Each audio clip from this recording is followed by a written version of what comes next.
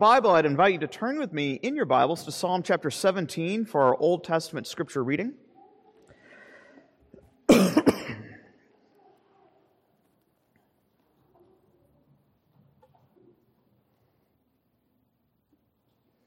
Here the psalmist speaks of the great hope that is found in the resurrection to come, the resurrection of the dead, a resurrection that he speaks of in terms of an awakening from a deep slumber, the slumber of death. In Psalm chapter 17, a prayer of David. Hear a just cause, O Lord, and attend to my cry. Give ear to my prayer from lips free of deceit. From your presence let my vindication come, and let your eyes behold the right. You have tried my heart, you have visited me by night. You have tested me, and you will find nothing. I have purposed that my mouth will not transgress.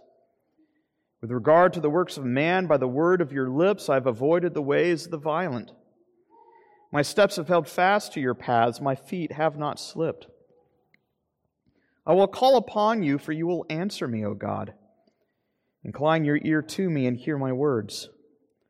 Wondrously show your steadfast love, O Savior of those who seek refuge from their adversaries at your right hand. Keep me as the apple of your eye. Hide me in the shadow of your wings.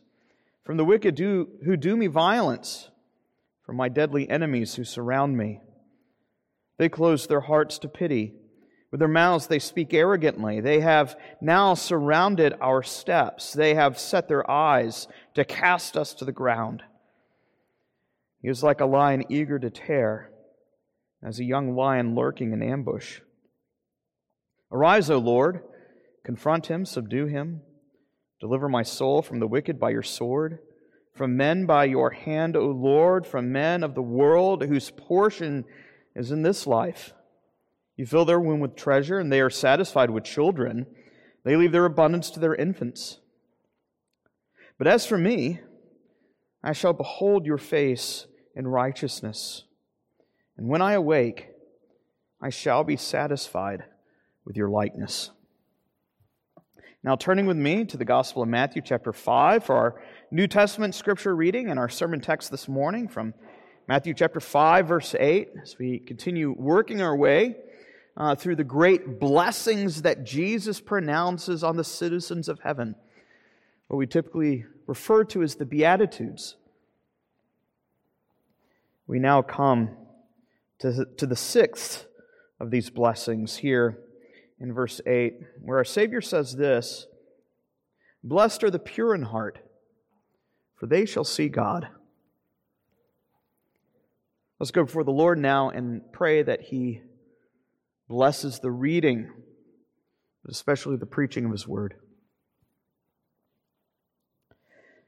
Our gracious God and Heavenly Father, truly you are good to Israel, to your church, to those who are pure in heart. We pray that you would be good to us this morning, that you would bless your word, that we might see our Savior with the eyes of faith. We ask these things in Christ's name. Amen. How easy it was for her to be distracted on this particular day. And with company coming, she had to ensure that everything was just perfect. The food, the house, the guests, there could be no room for error. Months, perhaps, or weeks she had been preparing for this moment, but even after he arrived, Martha still felt her attention being pulled in 1,000 different directions. Here, Jesus comes to the house of Martha and her sister. She wants everything to be right. And so she finds herself so often in the kitchen or doing things around the house or making sure that everything is just right while her sister Mary simply sits at the feet of Jesus.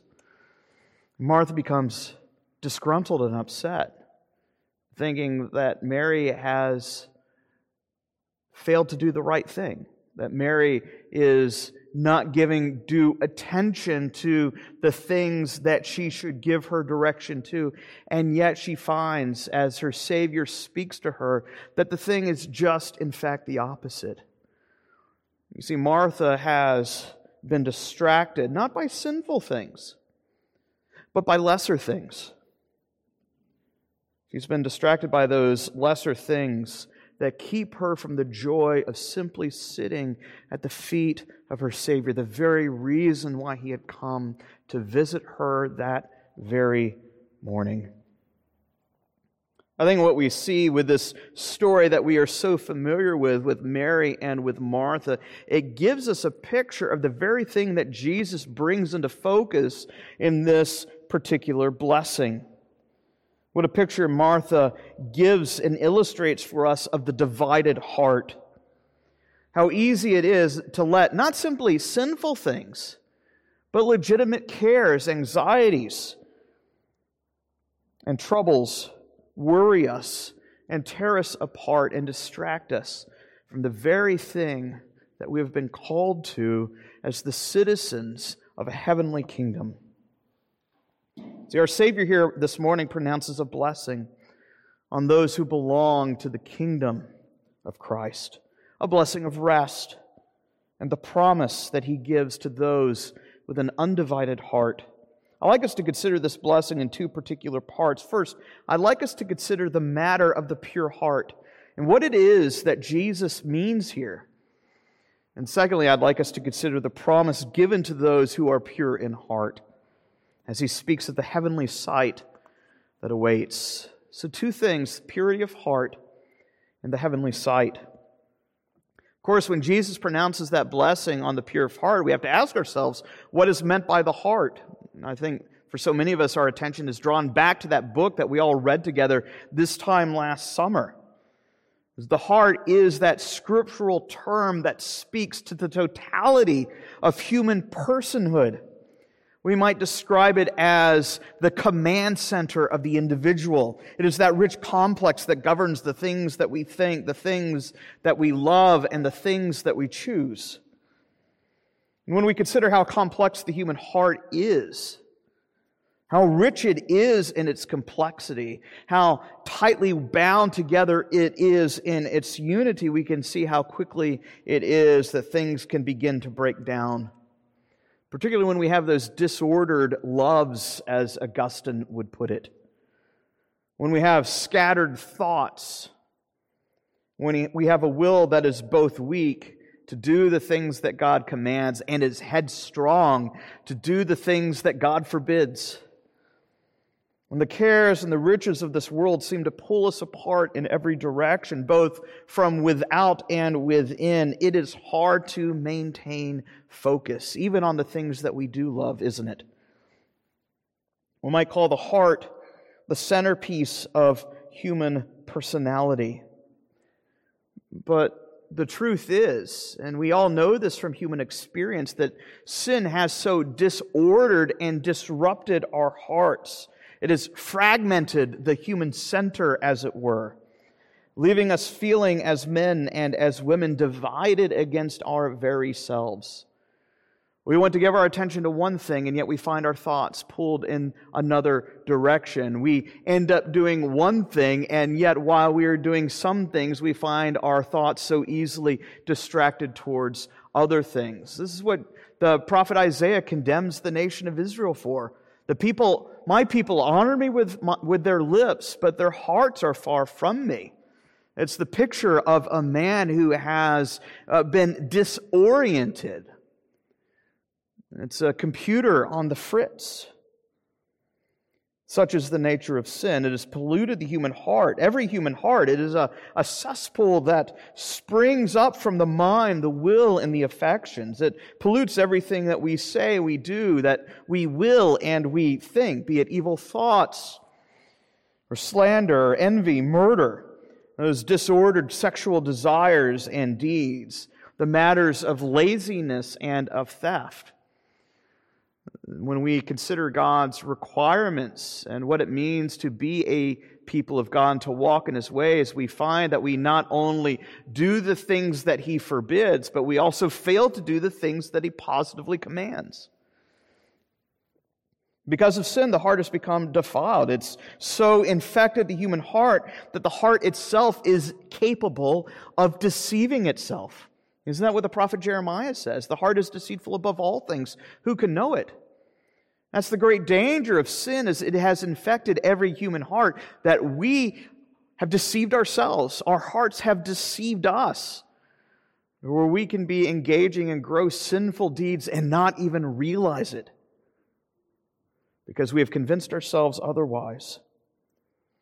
Like the Pharisees in the New Testament, we have become we've treated sin too lightly. We've become convinced that sin is an external matter.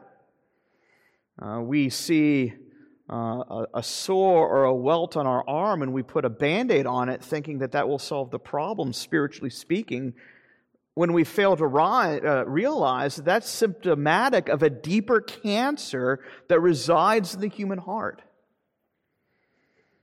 And the spiritual remedy that Christ requires is not simply slapping a Band-Aid on individual and isolated sins, but dealing with sin at its very root. David recognized this problem. You remember we talked about this last week in Psalm 51, where here's a man who has committed gross sexual immorality and adultery, forced himself upon another man's wife, and then had that man put to death, murdered, and then he covers it up. You see, after being exposed for all of these heinous sins, what David needed was not a better PR crew. What David needed was a change of heart. It's the very thing he prayed. Create in me a clean heart, O God. Renew that right spirit within me. Rectify what has been disordered. David recognizes the need that only Christ can provide, the need of new creation. Such is the great problem of the human race, that because our sins have defiled us, we need to be made clean. So long as sin remains, man remains exiled from the heavenly courts. Who is it that can ascend the hill of the Lord, the psalmist asks. It is only the man with clean hands and a pure heart. Purity here then is virtually synonymous with holiness. Without such holiness, no man is able to see the Lord. That's what Hebrews chapter 12 tells us. But when Scripture speaks of purity of heart, it does not simply mean the need to be cleansed of sin. When Scripture speaks of purity of heart, it means more than simply that the heart has been cleansed from the filth of sin. It also refers to a heart that is now undivided by cares and distractions. Consider what James writes in James chapter 4 when he speaks to the church, saying this. He says, "Cleanse your hands, O ye sinners," again speaking of sin's defilement. But then what does he say? He then says, "Purify your hearts, you double-minded." James himself recognizes that purity of heart deals not only with defilement, but also dividedness. Purity of heart consists not only in spiritual cleanliness, but also, we might put it like this, in terms of moral clarity.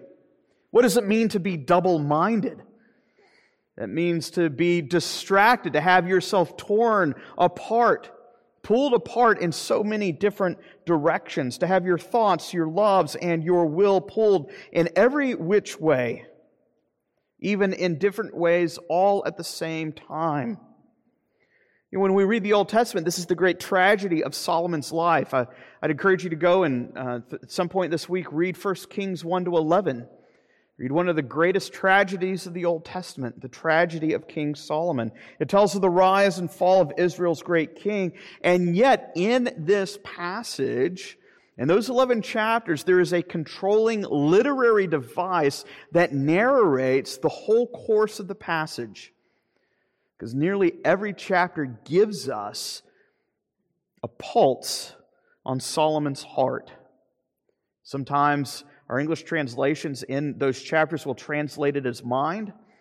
In the Hebrew, that word there in all 11 chapters is Solomon's heart. As Solomon is enthroned as king, he is said to be the man who loves the Lord with all of his heart, with the whole heart, a heart that is undefiled and undivided by the cares and distractions and the treasures of this world. In chapter 3, when the Lord appears to Solomon, the Lord says, Solomon, ask what you will. And Solomon says, Lord, I need a hearing heart, a heart that is disposed to hear the Lord's commands, one that is disposed to heeding the Word of God. We are told in response to this that the Lord broadens Solomon's heart. In other words, the Lord makes Solomon wholeheartedly wise, a man who is unsurpassed in his wisdom, knowledge, and discretion as he learns what it means to walk in the ways of the Lord here in this life. Solomon, in fact, in chapter 8, recognizes the plague of sin that marks his own heart. Not only his own heart, but the heart of the nation. So he prays when the temple is completed that the Lord would hear from heaven and turn the heart of the nation back to the Lord God of heaven and earth. But then comes the great tragedy. Here comes the turn in the narrative. As in chapter 9, we begin to read of a king who has a divided heart, who begins to amass great hoards of gold, many horses for his own army, and many wives for himself. The very three things that Moses said the king of Israel should not have. The law of the king, Deuteronomy chapter 17. The three things Israel's king should not do is what? He should not amass much gold. He should not amass many horses. And he should not take to himself many wives. Why? Lest his heart be turned away from the Lord. And that's the very thing that we find in chapters 9, 10, and 11. Though Solomon begins his life as a man with wholehearted devotion to the Lord, by the end of his life, the author of 1 Kings says that the heart of Solomon is turned away from the Lord by his many wives as he begins to pursue other gods, as he begins to put his trust in wealth, in the strength of power, and in pleasure. Here's a man whose heart has been divided by earthly loves and loyalties, and so he turns from the Lord to serve these other gods. What we find here is that the impure heart not only defiles, but it distracts. Sin not only ensnares, it entangles. When Scripture speaks of purity of heart, it means not only cleanliness, but simplicity, in terms of a single-hearted, single-minded devotion. Purity of heart attests to the heart that is steadfast and fixed, a heart that remains undivided, as opposed to the double-minded man. It attests to a heart that is not shaded by hypocrisy or spurred on by hidden or ulterior motives. That's what the first commandment gets at, isn't it? You shall love the Lord with all your heart. You shall have no other gods before me. When the Lord says this, it's not simply that you should put the Lord first and then you can worship all these other gods so long as they remain in second place. That is not the point of the great commandment. It is that there is no other rival that stands before the living God. Quite literally, the Hebrew, you shall have no other gods before my face. You shall have no other gods in my presence. As our Savior himself says, no man can serve two masters. You will find that his heart is divided and conflicted. And at the end of the day, he will end up serving one and rejecting another. Elsewhere, Jesus says, in speaking of discipleship, no man who puts his hand to the plow and looking back is fit for the kingdom of heaven. Again, it's a picture of a man with divided loyalties. A man who says, well, I've put my hand to the plow, but he continues like Lot's wife to look back on the things that are being left behind. That is a picture of an impure heart. It's a picture of a divided heart. The Danish philosopher of the 19th century, Søren Kierkegaard, in commenting on this, describes purity of heart in this way. He says, purity of heart is this: purity of heart is to will one thing. What is the one thing that the pure heart wills? What is the one thing that the pure heart desires? The pure heart desires God and God alone. Who do I have in heaven but you? David asks.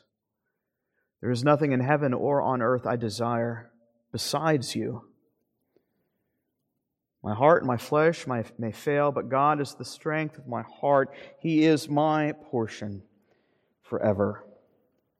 See, what Jesus is doing here now is He is blessing the pure in heart, and He's pronouncing a blessing on those whose hearts remain steadfast and fixed on the Lord and the Lord alone. And He does this, He pronounces this blessing by giving a great promise.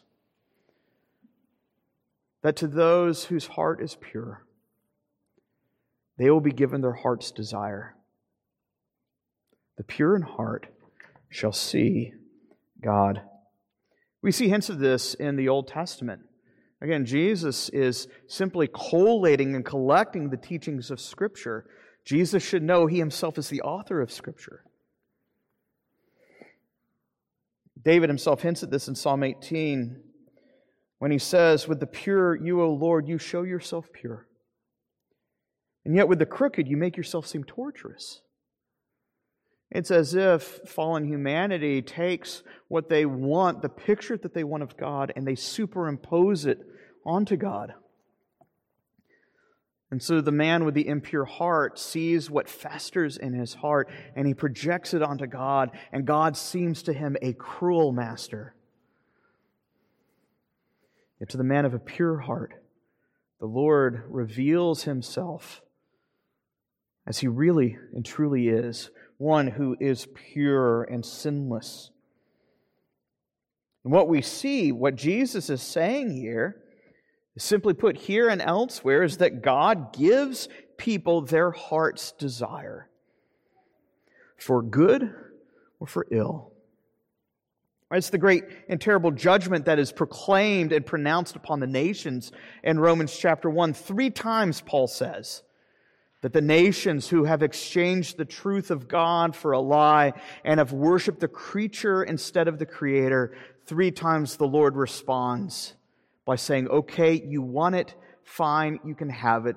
And 3 times in verses 24, 26, and 28, it says, God gave them over to their heart's desire. He gave them over to the lust of their hearts, to those dishonorable passions, and to the debased mind. The Lord says, you love these things, you want these things, fine, you can have them, but they will spell out your eternal destiny. And they will spell certain doom for you. The great news of the gospel that we have here is that the King of heaven has not left us to our heart's desire. Here He reclaims a people for Himself, and He changes our hearts. By the work of His Spirit, He implants in us new desires. He gives us new hearts. And in giving us new hearts, He gives us newly ordered affections, where we desire new things. And then He promises to grant those things, those new desires that are in our hearts. He speaks and shines the light of the gospel in our hearts. He delivers us from our own corrupted desires. Christ speaks, and He washes us clean. And for the citizen of heaven, He blesses us. He implants those new desires in us. He reorders and rectifies our hearts. And then He promises to fulfill those new desires that He puts in us. And so we can, with the psalmist, claim the great promise of Psalm 37, to delight yourself in the Lord, and He will give you the desires of your heart. We find that the one who delights himself in the Lord, what is his great desire? His great desire is the Lord. The psalmist is not saying, delight yourselves in the Lord and He'll give you all these lesser things. He'll give you fame, money, riches, wealth, power, or status. No, he says, if you delight yourself in the Lord, the thing you're going to want is the Lord. And guess what? This is the great promise. He will not leave that desire unfulfilled. Blessed are those who hunger and thirst for righteousness, Jesus has already told us, for they shall be satisfied.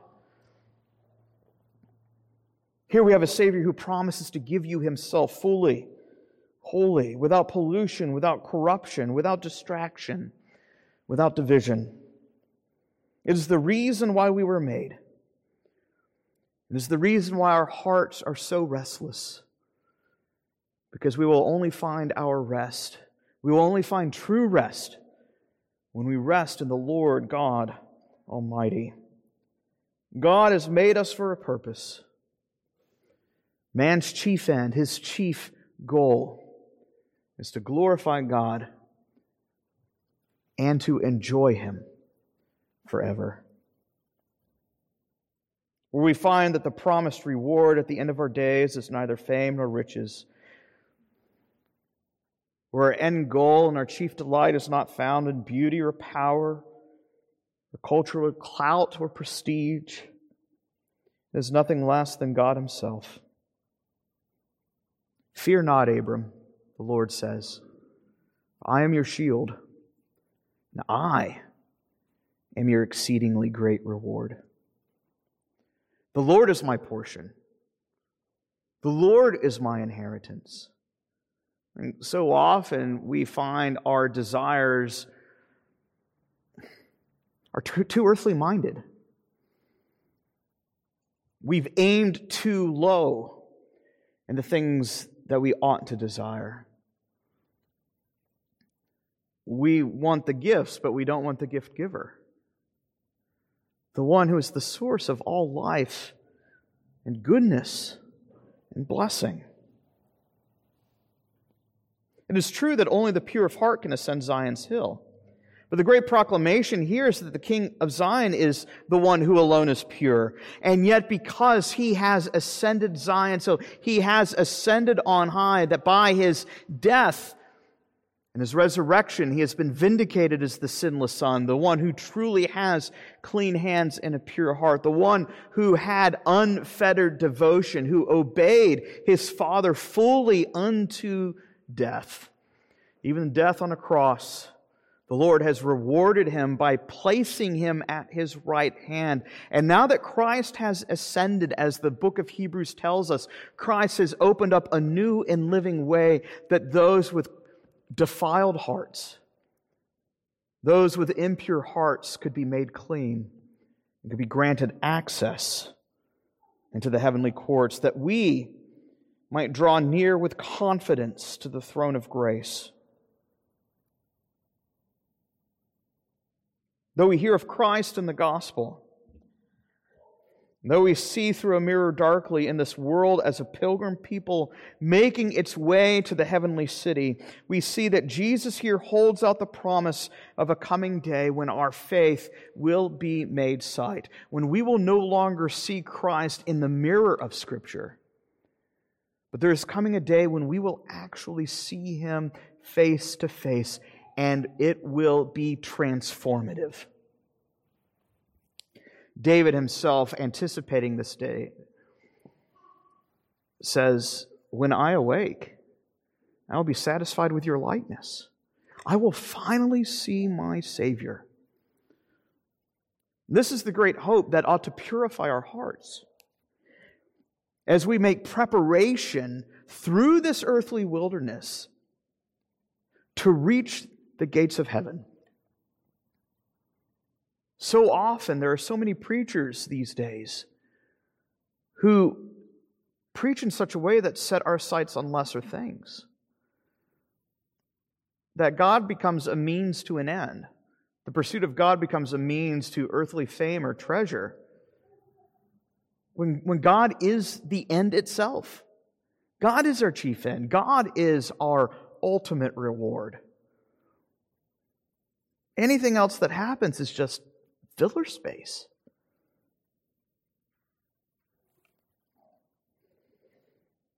Behold, what manner of love the Father has given to us, that we should be called the children of God. And though we are His children now, what we will be has not yet appeared. But we do know this, that when Christ appears, John says, we shall be like Him. Why? Because we will see Him as He is. That the day that Christ appears again from heaven, in the twinkling of an eye, we will be changed. So transformative will be that day.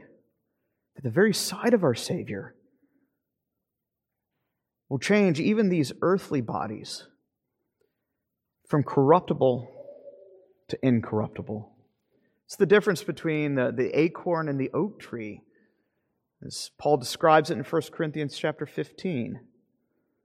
Who here, never seeing an oak tree, would look at an acorn and say, oh, that one day this little acorn is going to become this massive oak that provides so much shade from the heat. And yet in 1 Corinthians 15, Paul says that is what this body looks like and compared to the resurrected bodies, the very things that we await on that day, that day that no eye has seen, no ear has heard, the very glories that the Lord has prepared for those who wait for Him. That the resurrection, there'll be such a transformation that it'll be organic, there will be great continuity. We'll be resurrected with these self-same bodies. But it'll be so much more substantive, not less. As John says, 1 John chapter 3, he who thus hopes in Christ will purify himself with these precious promises. As for me, I shall behold your face in righteousness. When I awake from the slumber of death, I will be satisfied with your likeness. Here we find the great promise of our Savior, that we will be given our heart's desire. It's the great promise to those whose desire is Christ, and it's a great warning for those who desire lesser things. Because as Romans 1 says, the Lord will hand over the nations to the gods of their bellies as well. And it'll be something that will terminate in their destruction. See, nothing else than the prospect of the sight of our Savior should satisfy us. This is part of the task of preaching, I think, that there should be such a heavenly-minded character to preaching that it should make everything else in this world seem irrelevant. It should remind us that this earth that we are passing through is transitory. That this is, as Hebrews 3 describes it, a barren wilderness compared to the glory that is to come. That we should not be distracted by the riches of this earth, by the pleasures of Vanity Fair, by the prospect of all the various toys and gadgets and gimmicks that this world has to offer, but rather that we should set our sights on the great promise, even though we have not seen it yet with our eyes, that it is still set before us in Scripture itself. That God sets these promises and says, he who hopes in these things, he who purifies his heart, he who removes these distractions, will be fixated on the Lord Jesus Christ. And those who are pure of heart are blessed, for there is coming a day when they will see God face to face. Purity of heart wills one thing. That is to see our Redeemer face to face. The stuff of earth is unable to satisfy. God has placed eternity in man's heart. Nothing less than the eternal God can satisfy that God-shaped hole that resides in the heart of every man, woman, and child. We sung a few moments ago one of my favorite hymns, the Sands of Time Are Sinking, and there's that great line that on the great wedding day, the day when the bride of Christ, when the church sees her Savior, the bride's not going to be concerned with her own garment, as white and as pure as it's going to be. She's not going to be sitting there going, look how fancily dressed I am. The bride eyes not her garment, but her dear bridegroom's face. I will not gaze at glory, but on the King of grace. Not at the crown He gives, but on His pierced hand. For the Lamb is all the glory of Emmanuel's land. See, when we see Christ, who is our chief end, our shield, and our great reward, nothing else will matter. Heaven will not be heaven apart from Christ, because Christ Himself is heaven itself. For He is our heavenly inheritance. And this is the great promise and blessing that Jesus gives to His church, that His Spirit works to make us pure in heart, to instill us those desires to see Christ, with a great promise that He will not leave those desires unfulfilled. Let us pray. Our gracious God and Heavenly Father, we pray that our joy would be unmixed with the pleasures of this life. We pray that we would seek everlasting joy only in Christ alone. Purify our hearts that we might not be distracted by these earthly things. We pray that we would seek to love You with our whole hearts. We ask these things in Christ's name.